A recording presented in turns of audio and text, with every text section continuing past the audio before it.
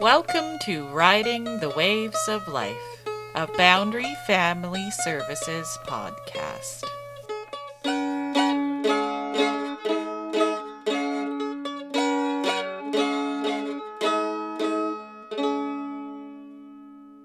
Hello, Boundary Families. We are here today with Erin Perkins. She's the Literacy Outreach Coordinator from the Columbia Basin Alliance for Literacy, which is CBAL.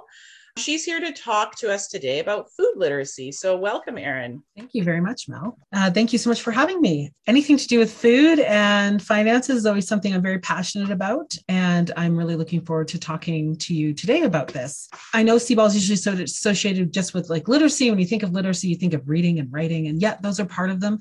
But literacy is also just being able to function in the world. And that can mean anything. That can mean you need some social literacy skills. That could mean that you need some financial literacy skills. That could mean you need some cooking skills.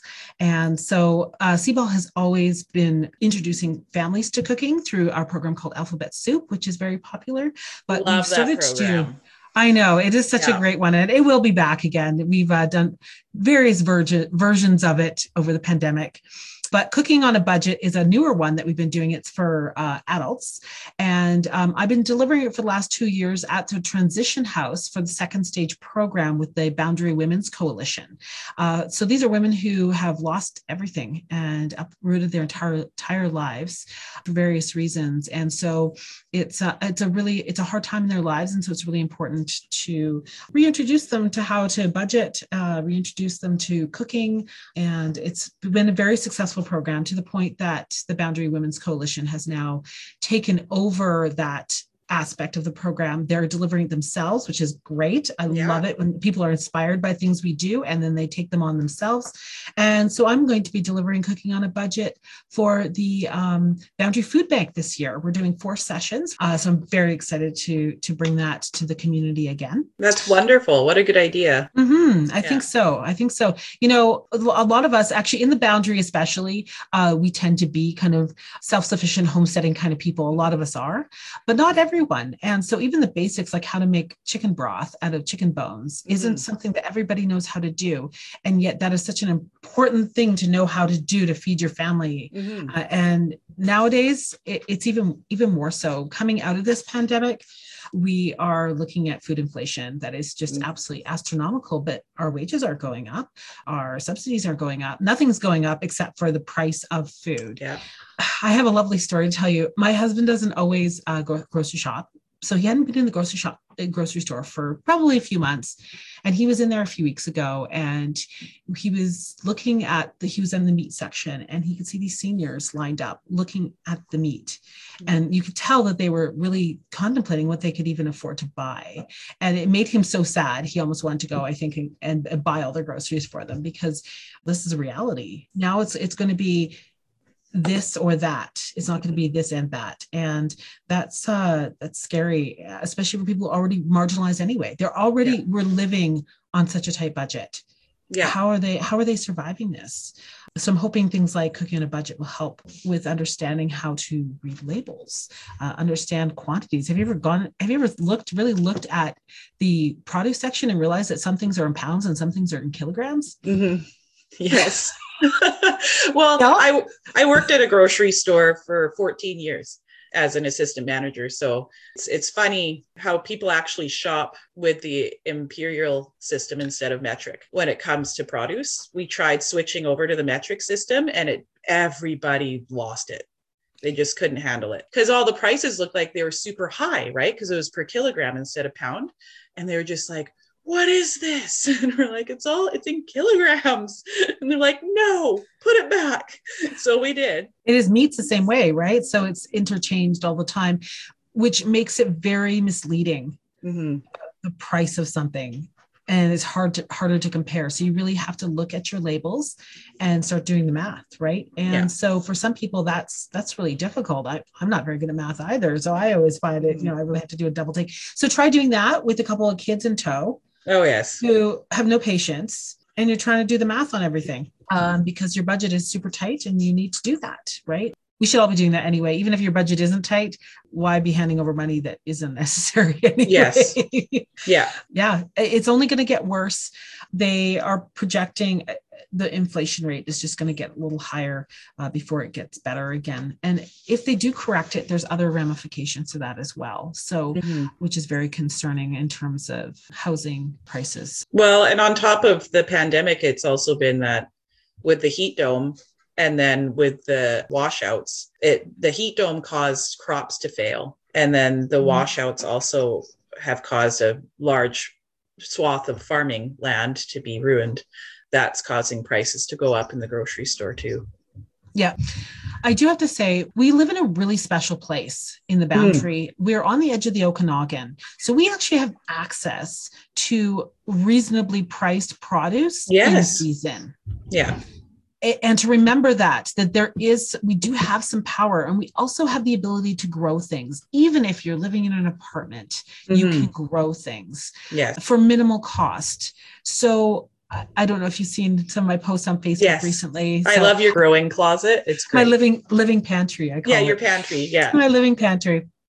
So basically all it is one of those cheap wood shelves with some LED grow lights attached to it. That's all it is. Oh, and then there's a curtain around it because I have cats and they're fascinated by it. Yeah. So I just used some old shower curtains. So white shower curtains I had, I'd washed up cloth ones, and we put little hooks around the top and we close it in when we need to, and we open it up when we need to. It also helps with retention for moisture and stuff. We heat with wood, so it can get dry, and that's it. And I got a few bins, and then I bought some seeds, but I also harvest seeds. So lettuce is a really easy one to let go to seed. So just let one variety at a time go to seed, so that you're not doing too much cross pollination. But one plant going to seed is thousands of lettuce seeds, right? So you're set. And lettuce just wants to go to seed, I find. It's like, it's like you have this short window to pick your lettuce until it's like, bing, and you're like, oh. Now it's really easy. It just does it, right? And then you let them dry out. You hang them up, you shake them, you get a little bit of chaff. It doesn't really matter. You just throw it in handfuls into these containers with soil, put some more soil on top, and you've got lettuce. So think about, you buy one of those little tiny containers of lettuce for a family. You're buying the $8 one, $9 one, right? Yeah. And you think about how many times you cut, so I just trim the lettuce and then let it grow again, trim the lettuce. So I do that for about 3 months. Yeah. So think about how many of those containers you've been buying over those 3 months. And the LED lights have paid for themselves. I think we got a dozen for about $68 on Amazon. Oh. That's so they weren't terribly priced. No. And I mean, they're LED, they're going to last forever. They're super light. It's all indoors. I don't have to worry about bugs or anything like that. It's just regular soil. I put a little compost in there. But you don't even have to do that. They're pretty easy. I also have kale and spinach I'm growing like that. Nice. I also started some of my onions and things, but that goes a little higher level. Yeah, that's planning for future planting in the garden. But if you're trying to just have your herbs and your lettuces, that's amazing. Yeah. All year super round. Fast. Yeah. Yeah. And really for very minimal cost. So that's a really easy way. Even it doesn't matter where you are. These plants are never going outside. So I just have them in the corner of my dining room.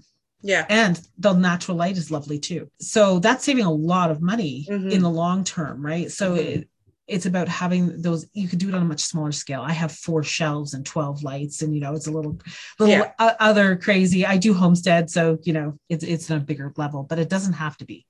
So that's a simple way of just getting your greens. Very expensive to buy, really inexpensive to do it this way. You can order lettuce seeds in bulk. You can actually order them even through West Coast Seeds and stuff. Right. So you can buy a bigger container of them. It'll last you a lot longer. So Stats Canada did a big study about the inflation rate. And so there was a bunch of stories that came out that were really interesting. And so I'm going to give you a little bit of information. So you're not imagining it. It is costing more to go to the grocery store in an insane amount. So we have this inflation rate of 6.5%, which is the biggest year-over-year jump in grocery bills in more than a decade. But our wages haven't gone up like that. No. So, I think they said since the 90s, there was an inflation rate in the 90s, and it's meeting that or exceeding that right now. Yeah, it is. So meat, bread, and fruit are some of the bigger ones that are really pushing up. And it's not just about the supply. There's a lot of other factors going on in there. Right. But I think, when the pandemic hit, I think we really actually came to a huge realization, and a realization that actually, I always like to compare this. During World War II, England realized that they had been importing 80% of their food. Right. And it was a horrible realization. And the government thought, we've got to do something about this. And so they created the Land Army. And these were women who served in farms in England through the entire war to help feed the nation. But they also created and produced these manuals on how to grow things, because they realized not only were they not producing their food, they lost the ability to do it. They lost the knowledge to do it in a generation. Like, it wasn't very long. Yeah. And this is very general. Not everybody had lost that ability. A lot of people still had farms and things, but the general population had lost the ability and knowledge to have a plot, to grow their own vegetables. And so the government's like, we have to do something about this. And that's what they did. They created the Land Army, and they created manuals so people could actually do food themselves. Yeah. And it became very trendy to rip up all your flower gardens and put in your food. Well, they called them victory gardens, didn't they? Victory gardens. Yes. The victory gardens. Everyone should have a victory garden, and they have their little garden plots. And often your plot actually wouldn't be attached to your house. You'd go out to it. My mom, who was born in 1951, so she's just after the war, has had memories as a little girl of her dad and her going on the bus to go to their garden plot. Nice. Their allotment, they would call it, and to go and pick their vegetables for the week and water and weed and things like that. So I think that we're going to start going towards that again. We have some great community gardens, even in Grand Forks. People who can't afford to who live in a townhouse or an apartment, or can't afford to put up the fencing because of the deer, can also get a garden plot. And a lot of communities have those. I'm actually surprised we don't have more of them. Maybe someday we will. I used to work and live in the Northwest Territories, and in Inuvik, which is 200 kilometers above the Arctic Circle. Yes. We had a community garden, would you believe? That's awesome. It was an old arena that was all covered in. So it was a greenhouse, and there was a race to get a plot. It was like craziness to get this plot for your year. Well, because vegetables up there, like, they're few and far between. Like, you just don't. We had the fruit guy. He would come up the Dempster Highway from the Lower Mainland probably every 2 weeks, and you would plunk down any penny you had to get fresh produce, because it looked better than the stuff that we were getting on the plains. And you seriously would pay $20 for watermelon. And sadly, I think that we're actually sitting where we're going to be paying $20 for watermelon here too. So it's happening to us. What the North has already been living through, sadly. Some of the other interesting stats: Canadians paid 7.4% more for bakery products in January compared with a year ago. Just a year. Wow. An extra 16.5% for margarine, and 12.1% more for condiments, spices, and vinegars. Well, you can make a lot of your own condiments for a lot less. So that one is actually, and you can bake your own stuff if you want. Although flour, you have to get it on sale. If it's not on sale, it's in the same price as well. It's starting to go up a lot. Well, I don't know if this is something that you teach or that you've done, is that you can also grind your own flour in a blender. Coffee grinder, blender, yeah. So here's the interesting thing. Flour does go bad. So buying it in bulk and not keeping it cool, it can go bad, and you can get weevils in it, which is really disgusting. Extra protein. A little extra protein, which, years ago, that would have been fine. You can, if you buy the whole grain, it has a longer shelf life because, it hasn't been ground down, and the endosperm and everything isn't exposed. So it's essentially a seed, right? Yeah. So that is another way to do it. If you want to go really hardcore, Mel, you do this, don't you? No. Well, I do with like other things like nut flours and oat flours and stuff. I'll do it with that because it's a lot cheaper to just buy the raw nuts and oats. But because you like get those tiny little bags of special flours that are like $15 or more. So yes, I do it with that, but I don't do it for flour. I buy flour. But I know that I could if I wanted to. And it's really easy, and it's not, it's really cost effective if I need to. And there's that point about, having the knowledge at least to do something is really important. I mean, now we have the internet, so you can actually just Google, I want to grind my own grain. How do I do it? And it's there. There's a lot of homesteaders out there who are putting a lot of great quality videos up on YouTube of how to do just about anything. So that is a great way to get your information if you're curious about how to process something. Mm-hmm. So as these prices are going up higher and higher, there's things that we need to do to get costs, or we're not eating. And we have kids that are going hungry already in our community, and we need to educate people about how to feed themselves, how to feed their families, Well, we have the community hamper program happening right now, which has been really helpful for a lot of families. So that's something that if families are struggling, they can contact the front desk at Boundary Family Services and just ask about the community hamper program. And then you just get order form, like a piece of paper that tells you what they have in the pantry. And then you just fill it out and hand it in, and then you can go get it. And I don't know if they do it now, but they were doing that. You could just go and shop too in the pantry. Well, wonderful. Shop, nothing costs anything, but no. Those shops in quotations, but you can go and kind of select things that you need. A lot of what like the food bank gets, and I don't know if this is what you guys get as well, they get a lot of food that is the basics, so which is great. So you get a lot of beans, and you get a lot of rice and all the basic staple foods, but a lot of people don't know how to deal with beans that are dry. So knowing how to deal with the ingredients that you're getting at the food bank is also crucial as well. And you have to be flexible, right? You kind of have to go by the fly. When I'm teaching cooking on a budget, I always talk to the women who are also food bank clients. And I say to them, what are you getting most of? And then they'll tell me, and then we actually deliver our recipes based on the things that they seem to be getting a lot of that month or those months that we're teaching it, to help them in dealing with it. You just kind of, and when you're gardening, you also have to go by the fly. Like, we have an abundance of cucumbers this week. Everybody eat their quota. But then you're like reinventing, like, that's the zucchini, and and tomatoes. You get super creative, right, with whatever you've got, which is really important too. Is just trying to be creative and having fun with the food that you're getting. And also how to preserve that food in a way that it's not just all going to go bad. During harvest season, when you have, apple trees and stuff, if you happen to have fruit trees or fruit trees around, you get an abundance all at once. Like, it's not like you can just kind of take one or two at a time. Like you got a ton. So knowing what to do with that, so it doesn't all go to waste. Yeah, that's really important. And as going back to what we were talking about, we do live in a land of abundance. It's wonderful. When things are in season, there's so much of it, and it's actually very inexpensive.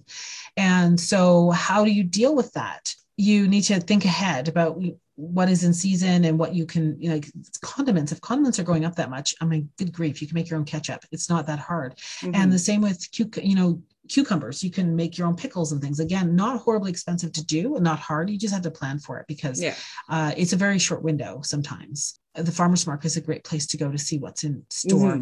Squash are the underloved vegetable, but they store so darn well. And even in an apartment, you can slide those squash underneath your bed. Yeah, especially and they'll keep for ages. And you have to wash the outside of it with a disinfectant, just because that's what actually causes them to mold. But they'll last forever if you wash the outside and just stick them somewhere cool. Yep. Potatoes. We live in potato country here. Like, you can go to Nick's Feed and you can get a 25-pound bag of potatoes for a very reasonable price. Yeah. But if you're a senior, that might not be such a great thing. So you could always share that with other people and each have bags that you take home. Do not keep apples with potatoes or any of the other root vegetables. Apples off gas quite a bit. Right. So they'll cause them to deteriorate really fast. But any cool cupboard in your house can be used as a storage. It's not perfect. It's not going to keep your stuff forever, but it definitely gives you more life. Yeah. When it's actually cheaper. And they do have the winter farmers markets. So you can still get apples and stuff from Val Rokoff. I'm pretty sure still sells them, because she has a storage at her farm. Right. So they're being stored correctly. All the things you get in the grocery store, all the apples you get in the grocery store are just being stored somewhere. Yeah. They're from last fall. It's pretty easy. Apples can be frozen. Apples can be dried. Apples can be made into applesauce. Apples are amazing. Yeah. Really. Frozen vegetables. Okay. So when you and I were kids, frozen vegetables definitely were something that happened a lot in the wintertime. It's funny how we have suddenly suddenly over the last probably 20 years, I decided it's okay to have fresh strawberries in February. Why is that? I know, why, right? why do we think that that's a necessary or even sane thing to have? Eating in season is a great way to save money. Yeah. Understanding when things are at their peak is a really great thing to do. So to save money and also for the nutritional impact as well. Mm-hmm. And freezing your own. So I freeze a lot of fruit. Especially if I don't have time for anything else, I freeze fruit because fruit does not have to be blanched. You can pop it in, you just chop it all up and you just pop it into the freezer. Yeah. I do have one of those food saver, those vacuum sealers. Yep. Once I vacuum seal something and the seal stays good, I get 2 or 3 years out of something. So I had blueberries from 2 years ago that we didn't quite get to, they're still fine. They're totally fine. Even if I dehydrate cherries, for example, I still seal them like that and put them in the freezer. They're good for years. Yeah. No problem at all. And you can bake with them and make sauces with them and all that sort of stuff. Exactly. Yeah. Exactly. You can just stick them into anything, like any mom who knows, you start shoving, zucchini. I actually shred the zucchini ahead of time and put them in packages that are pre-measured for the recipes I like to use. Yep. So it's a no-brainer. I just defrost it, take all the excess liquid off, and then put it into the zucchini bread that I'm making or zucchini cake or whatever. Great way to use zucchini up real fast. Oh, yeah. You can also stick it in all your sauces too. Oh, I stick it in everything. They don't even know. They don't even know. It's great. I actually take, when you go to the store and you can get those packages of spinach, I take kale and I do the same thing. Yep. I actually blanch it real quick. And blanching means you put it over hot water or in the case of kale and things like that, I actually just steam it. But you can actually submerge it right in the water for a few minutes. And you're basically killing all the bacteria and halting the decomposition process of the plant. And then I chop it all up and I actually put them in little balls and freeze them in balls, and then I put them in bags, and then I can take them out, and they take no time at all to defrost, and I just chop them up and throw them into sauces. Yeah, we love kale in this house. Kale and spinach are our main. We don't eat much lettuce, but kale and spinach are our go-tos. Mm-hmm. Yeah, they have intense qualities to them, so that's a great way to. When kale is like in abundance, and you can grow your own kale because it is super easy. Man, kale starts early and goes all the way till even when it's snowing. Yep. You're like, wait, I still have kale. It's such a workhorse, right? It's interesting. I'm curious to see as climate change changes things, how we're growing. I had a horrible time with peas last year because it was just too hot. But I haven't had a good time with peas for 2 years now. I'm like, why? Beans were okay, but the peas just burnt so fast. It's just taking that time to process and making it part of your routine that's so important. Yeah. I know it's a bit of extra work for you and I. It's kind of part of our lifestyle, so it's just a no-brainer. Oh, it's apple season, and we're pressing apples, and getting the kids involved, because here's the other piece is the education part of it. Teaching them how to feed themselves. That's part of our job. Our job is to teach them to function in today's world. And part of that is learning how to process their own food so that they are not having to spend so much money on it. Yeah. So investing in a few pieces of equipment like a dehydrator in the long run is, I think, worth it. I use my dehydrators a lot to save money, and maybe baking some of your own muffins instead of buying them from the store. It also means you can control the sugar levels in them. And really, pre-processed food is horrible. Yeah. The prices go up significantly, and the nutritional impact on them is minimal. Yeah. So it's just burning your money, really. So it's all super processed. So it's not. They actually really work hard to take a lot of the nutrition out. Yes. Yeah, they do. And I think of it like, because I used to be a photographer. And so when you take a digital photo, and then you put it onto Photoshop or a digital editing computer program, every time you alter something in the photo, you are actually taking away digital information and degrading the photo slowly. Right. So when you are processing food, every time you add a layer of processing to it, you are degrading the nutritional quality of that food in the same way. Yeah. So every hand it passes through, it's just that much less of it is left. So when you're making your own spaghetti sauce, you've taken them off of the vine, or you've bought a big flat of them, from the grocery store or from the farmer's market. You're Processing them, by the way, I totally do not take, I seed them, but I never take the skins off of them. Yeah. I actually I just puree them all because that's where all the nutrition is. So, you're processing them down and then that's it. It's touched you once, right? Yeah. And then the next time you're just going to be reheating it. I even freeze it, quite frankly. I just reheat it and you're good to go. The spaghetti sauce that you have in the store has a lot more processes than that. So yeah. Oh, definitely. Yeah. Plus it has sugar in it. Sugar. Because something is cheaper does not mean it's better. No. So spaghetti sauce is one of those hidden ones where they actually do put a lot of sugar into it. If you go down to the US and you're buying groceries in the US, they have different regulations. And so high fructose corn syrup is actually hidden in a lot of their spaghetti sauces. So be very mindful. Look at your labels. Sometimes that's hard when we're sitting there with two kids screaming and fighting with each other through the grocery store, but planning. Yeah. Planning ahead. Have snacks for your kids before you go into the grocery store so they can just like eat whatever they're going to eat. Another one that a family did that they said worked really well was giving each child a toonie and they can go and choose a canned good that they're going to donate to the food bank. And it gives them a job so that they're not freaking out. Yes. There's a couple different little gems, but that's a different podcast. I do love, exactly. I do love that a lot of grocery stores have free fruit for kids. Yes. Well, they used to anyway. Someday they'll come back. They're not doing that program now anymore, but they used to, which was lovely because it used to be a free baked item like a cookie, but then they switched it to fruit, which I really liked. Yeah, me too. Yeah. Some of the research I've done, some of the ideas I have in saving money is consumers can make grocery lists before heading to the store and stick to it. That's pretty normal. To avoid impulse purchases, use grocery store flyers to bargain hunt. Right. Or I think there's some different apps. Do you use an app, Mel? I don't, but I don't have a cell phone. I love that. I don't use those kind of apps either, but I know that there is some apps that actually do work in Grand Forks that you can use that will do price comparisons. Yeah. Consider more affordable plant-based alternatives and products and buy frozen fruit and vegetables rather than fresh. So frozen vegetables. Well, most of us don't love them sometimes, but it's all about how you reheat them. Wouldn't you say? Yes. What I have read in the past, and you can correct me if I'm wrong, a lot of frozen vegetables and fruit is actually fresher than the fruit you get in the produce section. Yes, because it's been frozen at its peak.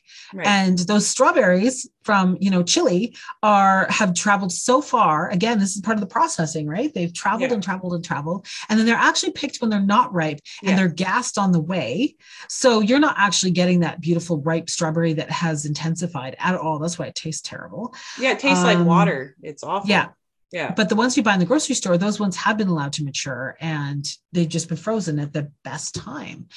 So you're definitely getting peak. If nothing else, if vegetables or something, you're like, I just can't do the vegetables, do fruit. You can use it just like it was fresh in a lot of ways. My kids will even eat them frozen like they were candy. Oh, my kids love them frozen. It's like a snack for them. Yeah. They love it. Yeah. Which is fantastic. Yeah. And frozen fruit has definitely gone up in price. So much. Yes. Oh my goodness. And when they have those flats of blueberries on sale in this, in like June, July, grab them, throw them out onto a cookie sheet, put them in the freezer and then bag them up. Yeah. And I do that so you can just grab a handful of blueberries and they're not one big mess. I don't even bother doing the cookie sheet thing. I'm just like, I actually put them in because I use them fairly quickly. So we buy those big tubs of yogurt. And so I put them in the big yogurt tubs and put the lid on, and the lid seal's actually pretty good. And then before I open it, I just give it a bit of a knock on the floor. Like I just kind of hold it over the floor about a foot and just drop it. And then when I open it, they're all. Oh, perfect. Yeah, I love it. I know. Everyone has great ideas. I also like to make homemade applesauce for the kids. Because we go to the grocery store and they see all those containers of, fruit and everything for their lunches. I'm like, there's no way. I'm not buying that.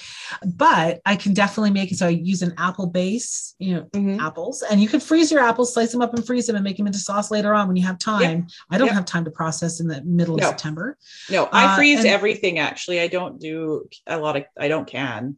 I just freeze because I just don't have time. Yeah. And I can some, but mostly I freeze too. I do have the luxury of having several freezers, 3 actually. Shamefully 3. And when the power goes out, you go, no. They're deep freezers. They're fine for days. Anyway, I put in some blueberries and some strawberries and some other fruit as well. So then they get that really fun color that they see in the grocery store, and everybody's happy. And then I put them in little tiny mason jars that are super cute. And then I throw them in the freezer. Just make sure you leave headspace. Even with mason jars, just leave some headspace. So I'm thinking like an inch so that they can expand a little bit, and you're fine. And you just take them out and put them in their lunch. By the time they eat them, they've defrosted. Yeah. And they're also a cool pack at the same time. I love it. And I was just thinking too, for meat, for saving money on meat, there's actually quite a few places locally that will have beef and chicken and pork. That's not like, if you go to the grocery store now and you price compare, it's actually cheaper or around the same price. And you're getting a better quality meat. Is something to look into. So I do have to say, Huckleberry Market has the best chicken. You could buy a whole chicken there for way cheaper than you can anywhere else. What's funny is all the other stores, it's cheaper to buy the barbecue chickens than it is to buy the whole uncooked chicken, except if you buy it at Huckleberry. They also trim their stuff really well, which means you don't have a lot of waste. It's really, they trim it because that's where I worked forever. They're one of the only places that actually fully processes their meat in-house. So everything is processed by a butcher and put out on the counter. It's not brought in pre-processed. And then so they also will sell the chicken bones from processing the chicken, like the carcass that's not able to use, so that you can make your own chicken stock from that. I didn't know that. That's really awesome. Often one of the very first things I teach when I do cooking on a budget is I buy everybody rotisserie chicken. And we use all the meat for 1 meal or 2.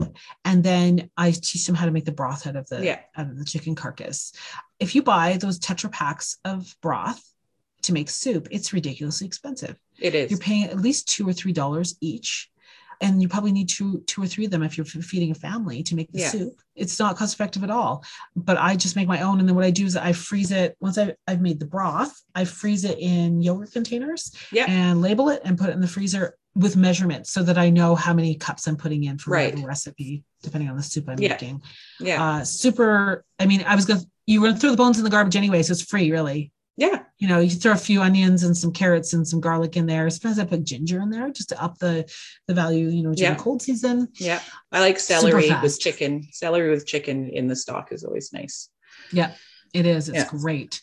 One thing I do have to say about going back to meat and cuts of meat, I do love an Instant Pot for taking what would be really tough cuts of meat and improving them vastly.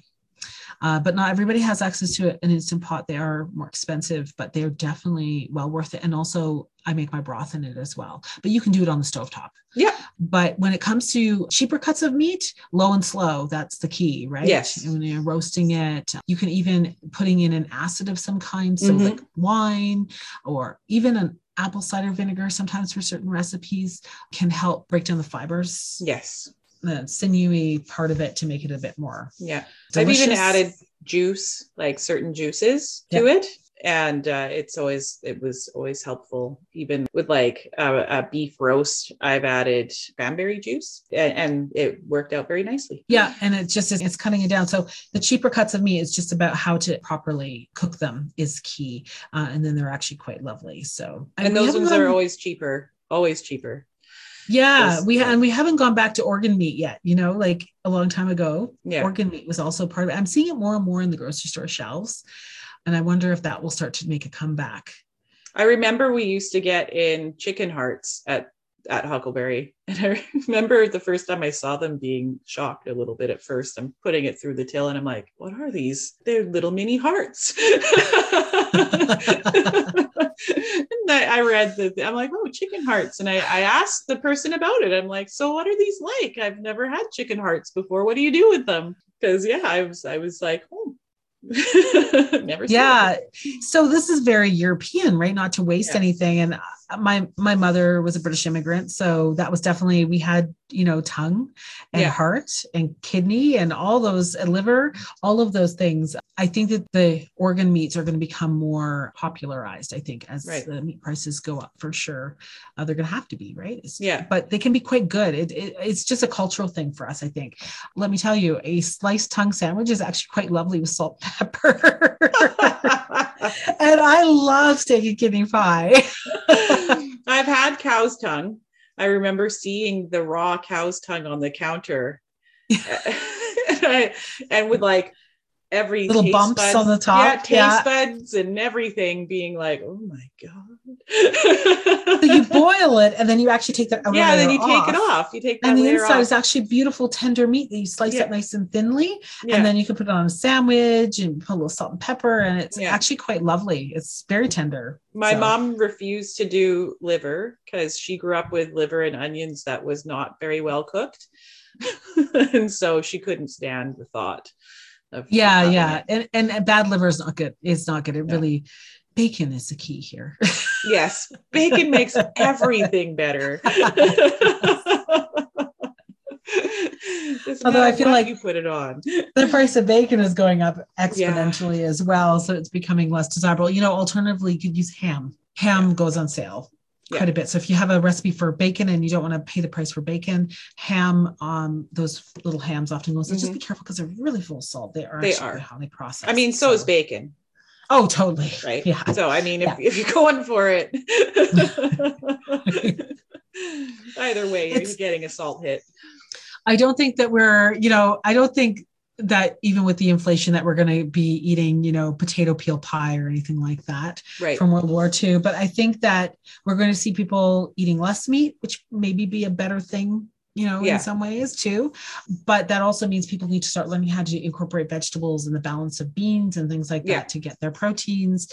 And they're going to need to get a bit more creative when things are on sale, rather than, I have a recipe I want to do. Cool. I'm going to go in and buy those ingredients. Great. None of them are on sale. So how is this economically? So having some good, solid recipes in your wheelhouse when you're going into the grocery store and knowing, and having some basics in your pantry that you can always rely on is super important and efficient. Because the other thing is, we go home and, we've been working all day and the kids are hungry and, you just go for the easiest thing. Pre-planning can be really important part of saving money as well. Do you have any suggestions around pre-planning for families? A lot of people like to do slow cooker meals. Right. I just sit down, like on a Sunday often, and I write down all of, I just kind of think about the week ahead and the busy days. And I kind of think about what maybe I should be making ahead of time for that. And maybe even making it on the weekend. Sometimes I sit down on a Friday and do that actually. Yeah. Just so that I can kind of pre-plan for that. Yeah. Soups are really great. Soups. Economical and healthy. Yeah. Filling, and you can be quite creative with what you put in them. And they're quick. They can be quick, right? I love leftover soup. So like you get leftovers from the fridge and make a soup out of all of it. Yep. And there it is, dinner. And you've cleaned out exactly. Yeah. That's the other thing. Like, we need to be creative with our leftovers. Food waste is huge. Where did I hear? I think it's like 30 or 40% food waste that we have from our households, even from the grocery stores, which are starting to mitigate that a little bit. I know in France that they outlawed grocery stores from throwing out stuff that's kind of just gone off a little bit. And they either compost it, or if it's still edible, they donate it, but they can't just be throwing it in the garbage. That's good anymore. And I'm hoping that we move to that model as well. We waste a lot of food. We live in a land of abundance, but with a lot of poverty. It's a conundrum, right? It's well, I remember it was legalities was an issue. Like, working at the grocery store, the bread guy would come in and all the bread that would come off the shelf or bakery items that were perfectly fine. And it broke his heart because he was like, this is such waste. And I would say like, well, and they now can donate it, but back then they weren't legally allowed because somebody could sue them if they got sick, right? And so all of that perfectly good bread was getting thrown out, and it was really awful. Yeah, it's so true. It's so true. And farmers can have access to some of that stuff too. So raising turkeys or pigs or something, they can use those not ideal foods to beef up their animals a little bit, but also it's a great way of recycling. And then you get manure out of it. I have chickens who don't lay very often right now. And my husband's always like, why do we have chickens and you're buying eggs? I'm like, well, but they also do other things. They take all the table scraps and they make them into manure, which then feeds my garden, which then feeds us. So it's really a great relationship that we have, a balance, right? Yeah. Oh, definitely. Yeah. But not all of us can go hardcore like that with chickens and big gardens and things like that. But it's still feasible to help yourself, to help save yourself some money by doing a few extra little things that you normally wouldn't have done. Like, do you have a suggestion for people on how to budget better? As far as like budgeting, I have this much money this month. I need to spend this much on my rent. I need to spend this much on whatever else. And how much should they budget for food out of their total that they make a month? What do you think? Oh gosh. You see now, so the food is the one thing that we have control over. We have our fixed costs and we have our unfixed costs, and our fixed costs are things like our rent and our utilities, things that we don't really have a lot of control over changing, that we know they're coming and they're going to be at that rate. And then we have our grocery bills, and those can be changed. We do have some control over them, but then those are also the bills that suffer the most when the other ones go up and our wages haven't gone up in accordance with them. So, your rent or your mortgage shouldn't be more than 30% of your income. But the truth is, in Canada, some people even as high as 50 to 60 to 70% because we're in a housing crisis. Yeah. And so that leaves very little for the rest. And so what's happening is at the end of the day, they're paying their utility bills, they're paying their rent or their mortgage, and they have very little left for food. And this is where the food bank comes in. But like in our food bank, you go in once a month. Right. As far as I understand. So that's great. I mean, our food bank is fantastic, but they don't have the capacity for what a lot of people need. Yeah. So that helps, but it doesn't help enough sometimes. We also have food programs within our schools. Yeah. And those do help a little bit. Every little bit helps. It does. It contributes. But it's not sustainable. No. So what percentage should be going towards food? I don't know. It depends on, it's the end of that barrel of money, right? It's like whatever we have left, we get to go buy groceries. So, I mean, ideally, probably it should be 30 or 40%, but it probably isn't for a lot of people. And so they go hungry. The children go hungry. Yeah. We have children going to our schools who are hungry. This to me is unacceptable in Canada.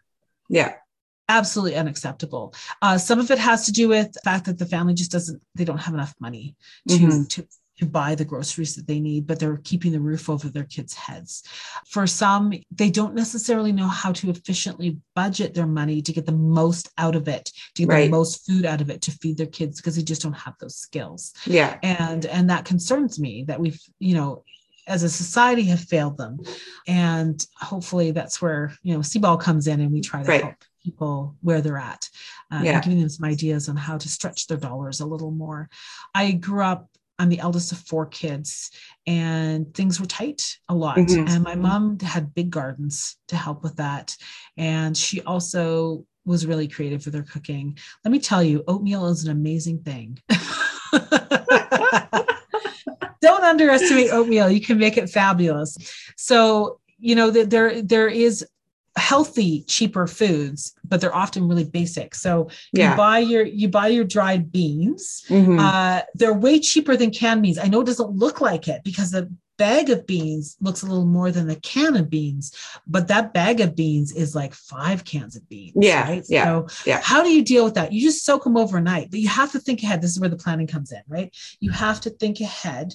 I want to make some baked beans. I'm going to soak the beans overnight and we'll do them tomorrow. And, just sort of doing that. Our library has a very fabulous collection of cookbooks. Let me tell you, It is beautiful. They're very, very diverse. There must be 3 shelves of them. Go borrow some really great cookbooks and get inspired. And they don't have to be, gourmet cookbooks. They have lots of great practical cookbooks on budgeting and making the most out of your money. That's a really good point, because lots of people forget about the library. Usually you end up going online and finding things on there, but if the library is a really great place for that. I've heard. I don't love about the online ones is, have you ever noticed when they're like someone's blogs and they have all the good gracious, so many ads, you're doing it on your phone, your kid's screaming over here and you're trying to like read, you have to scroll to the very bottom to even get to the actual recipe itself. So do you know why they do that? So a recipe on its own can't be owned and copyrighted. Oh, okay.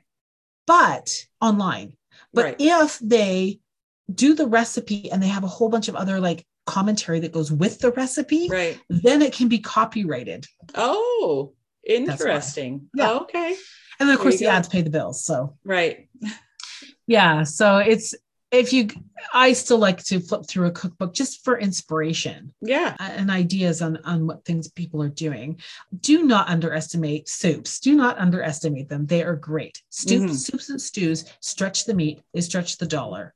High nutritional value, stick a lot of vegetables in. Kids don't know the difference. Yeah, I do a lot of pureed soup because my kids pick apart everything if they can see what it is. Yeah.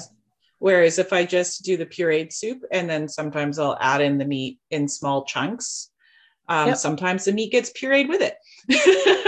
But do that with a grilled cheese sandwich and they're totally happy. Absolutely. Cheese. We all love cheese, but it's that can be a very expensive thing. Yes. Definitely buying no name is better way, like in terms of the expense of it. Buying like something like a really hard cheddar, a really old aged cheddar. I know there's sometimes like $1 or $2 more, but actually that cheddar goes a lot further because it's the flavor of it is so much more intense that you don't have to use as much of it. So that's a good way of saving money as well. Yeah. And potatoes are fabulous as well. They are. Potatoes and rice too, actually. Rice has not gone up that much. Nope. I've noticed, and it can really stretch if you cook it and then you have to get it in the fridge really quickly, but it'll last a couple of days anyways. Yeah, your starches, the like basic starches can carry you for sure. They do, and they bulk things out, right? Yeah. So, and even pastas and things bulk things out. When you're cooking for a lot of people, that's a really great way to make things stretch out.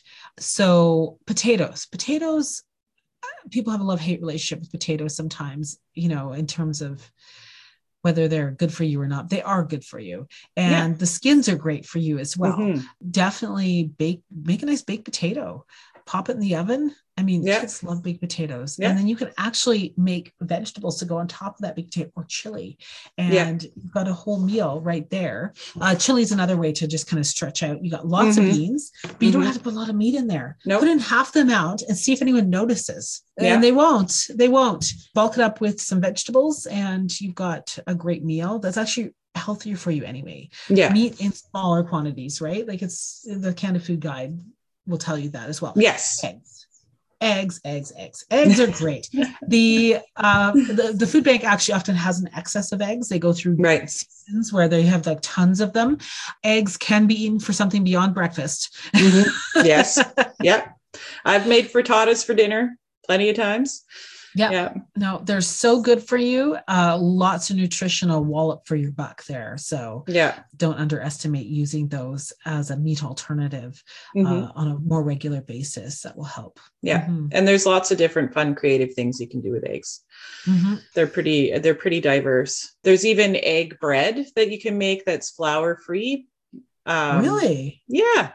Yes. But you have to have cream of tartar, which I find fairly expensive, but you can make it stretch. I have the same cream of tartar that I've had for I think 10 years now, because I just don't use it often. But when I do need it, when I do need it, I need it. So, and it always involves eggs or Play-Doh, homemade Play-Doh. Yes. Because it's actually kind of a preservative. So that's why that works like that. Yeah. It's, we're going to get into some challenging times. And the other thing I was going to say that I find people have a hard time with is spices and herbs can be very expensive, very expensive. Yet they're sort of a really great way of making food interesting. Yeah. Dollar store. Go get your spices at the dollar store. Oh, okay. Expensive. Yeah. I mean, they're not the best spices, but they're something, right? Yep. Also, herbs. You can actually grow a lot of your own herbs. Yes. As a houseplant. Yeah. So, in the spring, when they have all those herbs bundles, you can see them even at like Extra Foods. You could buy, a thyme plant and a sage plant and just grow them in a pot on your deck or whatever. Yeah. And then what I do is I actually dry the herbs in the fall. Yeah. Or when they're in their prime, I should say. They're in their prime at different times. And then I just grind them all up and I put them in mason jars and label them. Yeah, which is awesome. And they're ones that you can grow all season inside too. Rosemary, for example. Yeah. Or if you have a windowsill, you can just have a couple little pots and let one of them go to seed, and then it just kind of continues on. Or have you have the little corner pantry, have one little shelf with lights, and then and then you have fresh herbs all year long. Yeah, because when you look at them in the store, you can buy fresh herbs now out of season. Yes. It's crazy. So you buy a little pack of them and it's like, $5, right? That's crazy. When you could just, you're going to pay the same amount for one plant that will serve you for many, many meals and stuff. Yeah. So. Yeah, no, exactly. It's all about being creative. It is. Yeah. Which can be exhausting for parents. We already have so many other things that we have to be on creative the ball for. Yeah. And, but bring your kids into the kitchen, have everyone participate and enjoy learning new recipes together is a great thing. Don't underestimate how much kids can do in the kitchen. Well, I had it was for one group we were talking about meal planning, and I had read an article about a family that what they do on Sundays is the whole family gets together and preps all of their snacks on Sunday. So, and not even just snacks. They prep all their vegetables that they're going to use in their meals throughout the week on Sunday all together. So they cut up all of the vegetables and put them in containers in the fridge. So that's something that nobody has to do during the week. So they can just, when they need a snack, they can go in and grab some sliced peppers or whatever. Or when the parents are cooking dinner with their kids, it's already pre-chopped and they just toss it in. Yeah. And it's just their family activity for Sunday. And I thought, that's kind of neat. I haven't implemented it myself, but it's sounds like a great idea. It is a good idea. Just, pre-planning what you're going to be making. You can always divert from it, but at least it's something, my husband always says, when are you not thinking about the next meal? I'm like, well, welcome to my world. First thing in the morning, I wake up and I think, what are we having for dinner? Right. If I've kind of pre-planned it out a little bit, sometimes it takes a bit of that pressure off. It's right. I'm one of those people that's in the Chopped kitchen, the show Chopped on Food Network. It's 4:30 when I start dinner and I've just started thinking about it. And I look in the fridge and I'm like, okay, I have these items. What am I going to make for dinner?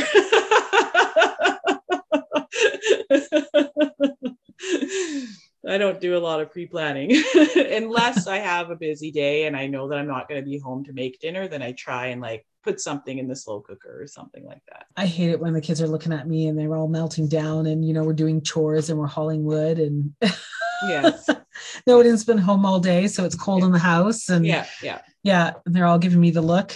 I'm like, no, you people need to eat again. Yeah. Here's some toast with peanut, or no, mine is have a banana. I don't want a banana. Have a banana. It'll be ready soon. Or a piece of toast with peanut butter. Yeah, exactly. Oh my goodness. We've all been there. We sure have. Well, the sad news is prices I don't think are going down anytime soon. Right. So we're just going to have to work with what we've got. Right. Yeah. So, So what it sounds like a lot of the price things that have been mentioned are to take a look at flyers, check out sales for the week, plan your trips to the grocery store. Don't just go on the fly. Plan ways to kind of grow your own food if you can. knowing that there's the community garden in Grand Forks, so you can get a plot in, or you can set up your own little tiny space in your house, even if it's just a little bit of something to grow yourself. Never underestimate the power of starches, rices and potatoes and pasta, and freezing items and going into the freezer section. It's okay. And planning out your budget. How much food how much money do you have for food that month? And then seeing how you can stretch that at the grocery store. And also keeping in mind which grocery stores have good deals on what, because they're all different. Like you were saying, Huckleberry has good deals on meat, and their meat is actually fairly good priced. Am I missing any? Oh, yes. And then there's the food bank and there's the community pantry. Those are 2 programs. Around Christmas, they always have the hamper program too. And then there's also, which we didn't mention, the coupon program for the farmers market in the summertime. Yes, that's right. Yeah. That's right. Yeah. Which I think they can get through Boundary Family Services. They can, yeah. Boundary Family Services does it, and so does the food bank, which is wonderful. So that offers you the chance to get vouchers, and the vouchers are for fruit and veg and meat and eggs. You can go in and spend it just like you would money. Which is wonderful. And I love supporting local food providers as well. Yeah. We actually have a lot of great farms here that we do. If we don't support them, they will disappear. Yeah. So it's really important to support them. And that's why I was mentioning the meat too, right? Is that a lot of it is actually fairly well priced. I get my ground beef from Philip the Butcher, and he packages it in 1 pound packages. Perfect. And I just stick it in the freezer, and it was the same price as the grocery store, or even a little bit cheaper actually. But if you don't have space for a deep freeze, that can be harder to do something like that. But it is an option. Yeah. The lack of freezer space also means you can't take advantage of things when they're on sale and buying a little bit extra. Sometimes your budget's so tight you can't even take advantage of buying something in a bigger amount. Often things are cheaper if you buy more of it, but then if you can't, you can't. If that takes out the lion's share of your food budget, then it doesn't make sense, right? Yeah, there's no shame in using the food bank. It is there for this purpose. And they actually have a birthday bag program. And I was interviewing Linda Hines about it because we provide books. We give donations to provide books for this program. And she put it really well. She goes, if buying presents and a cake and things for your child is actually putting you in financial distress, then this program is for you. You still register with them, but you don't have to be a current client. And you, on your child's birthday, can go in and you get a big bag and you get the cake and you get the icing and you get all kinds of present ideas. Even for the older kids, they have gift cards, and then they have a whole selection of beautiful brand new books. I personally have selected for every age range. What an amazing program. Books. It is wonderful. So cool. It's wonderful. So there's no shame in using those services. That's what they're there for. If you're making the decision based on we're not going to be able to buy groceries this week, but we're going to be able to have a birthday for you. Yeah. Please use the service. Oh my goodness. I remember it's a struggle out there. Louise at the BCCRR too. She was saying that with their toy library program, that families who don't have a lot of money have taken toys out of the library program and wrapped them as a birthday gift. And you know how kids, they'll be happy about it for if you get a week out of it, that's pretty amazing. But usually it's within the first couple of days, they don't care about it anymore. And so then once they've lost interest in that toy, it just goes back to the library and you haven't spent any money. Yes, I love that I've heard that story before too. Yeah. And it's the ultimate recycling. I love that there's a toy library. I think it's fantastic. Also for grandparents who are, and we're going on a totally different topic here, but grandparents who are visiting grandchildren, they can go and borrow all the equipment. Totally. Yes. As well. Yeah. But just different ways to save money, right? Yeah, exactly. It's all part of it. There's all these expectations that we put on ourselves for how we provide for our children as well. And it's a struggle, right? When they go into school and all their friends have certain things and they don't, and all that guilt that goes with that. But feeding them has got to be more important. And, for sure. And our schools all have active programs as well for breakfast programs. Yeah. And I love that they don't stigmatize it. Any child can go and get a slice of peanut butter toast. And they all do.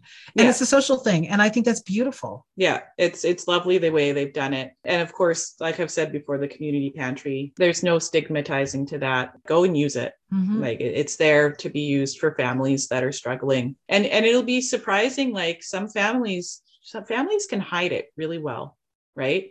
You wouldn't expect some of the families that are struggling to be struggling. So just being okay with, it's okay to go in. That's what those programs are there for.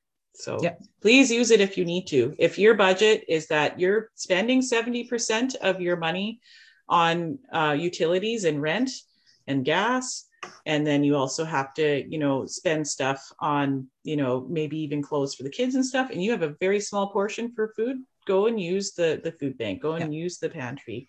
That's what it's there for. Yeah, exactly. Well, thank you so much for joining us today, Erin. That was lovely. I always love hearing from you. You have so many great ideas and you do so many lovely things in the community.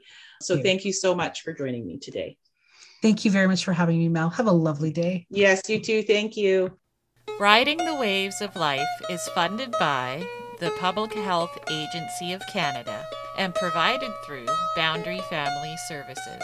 All equipment used was funded by a grant from the Phoenix Foundation.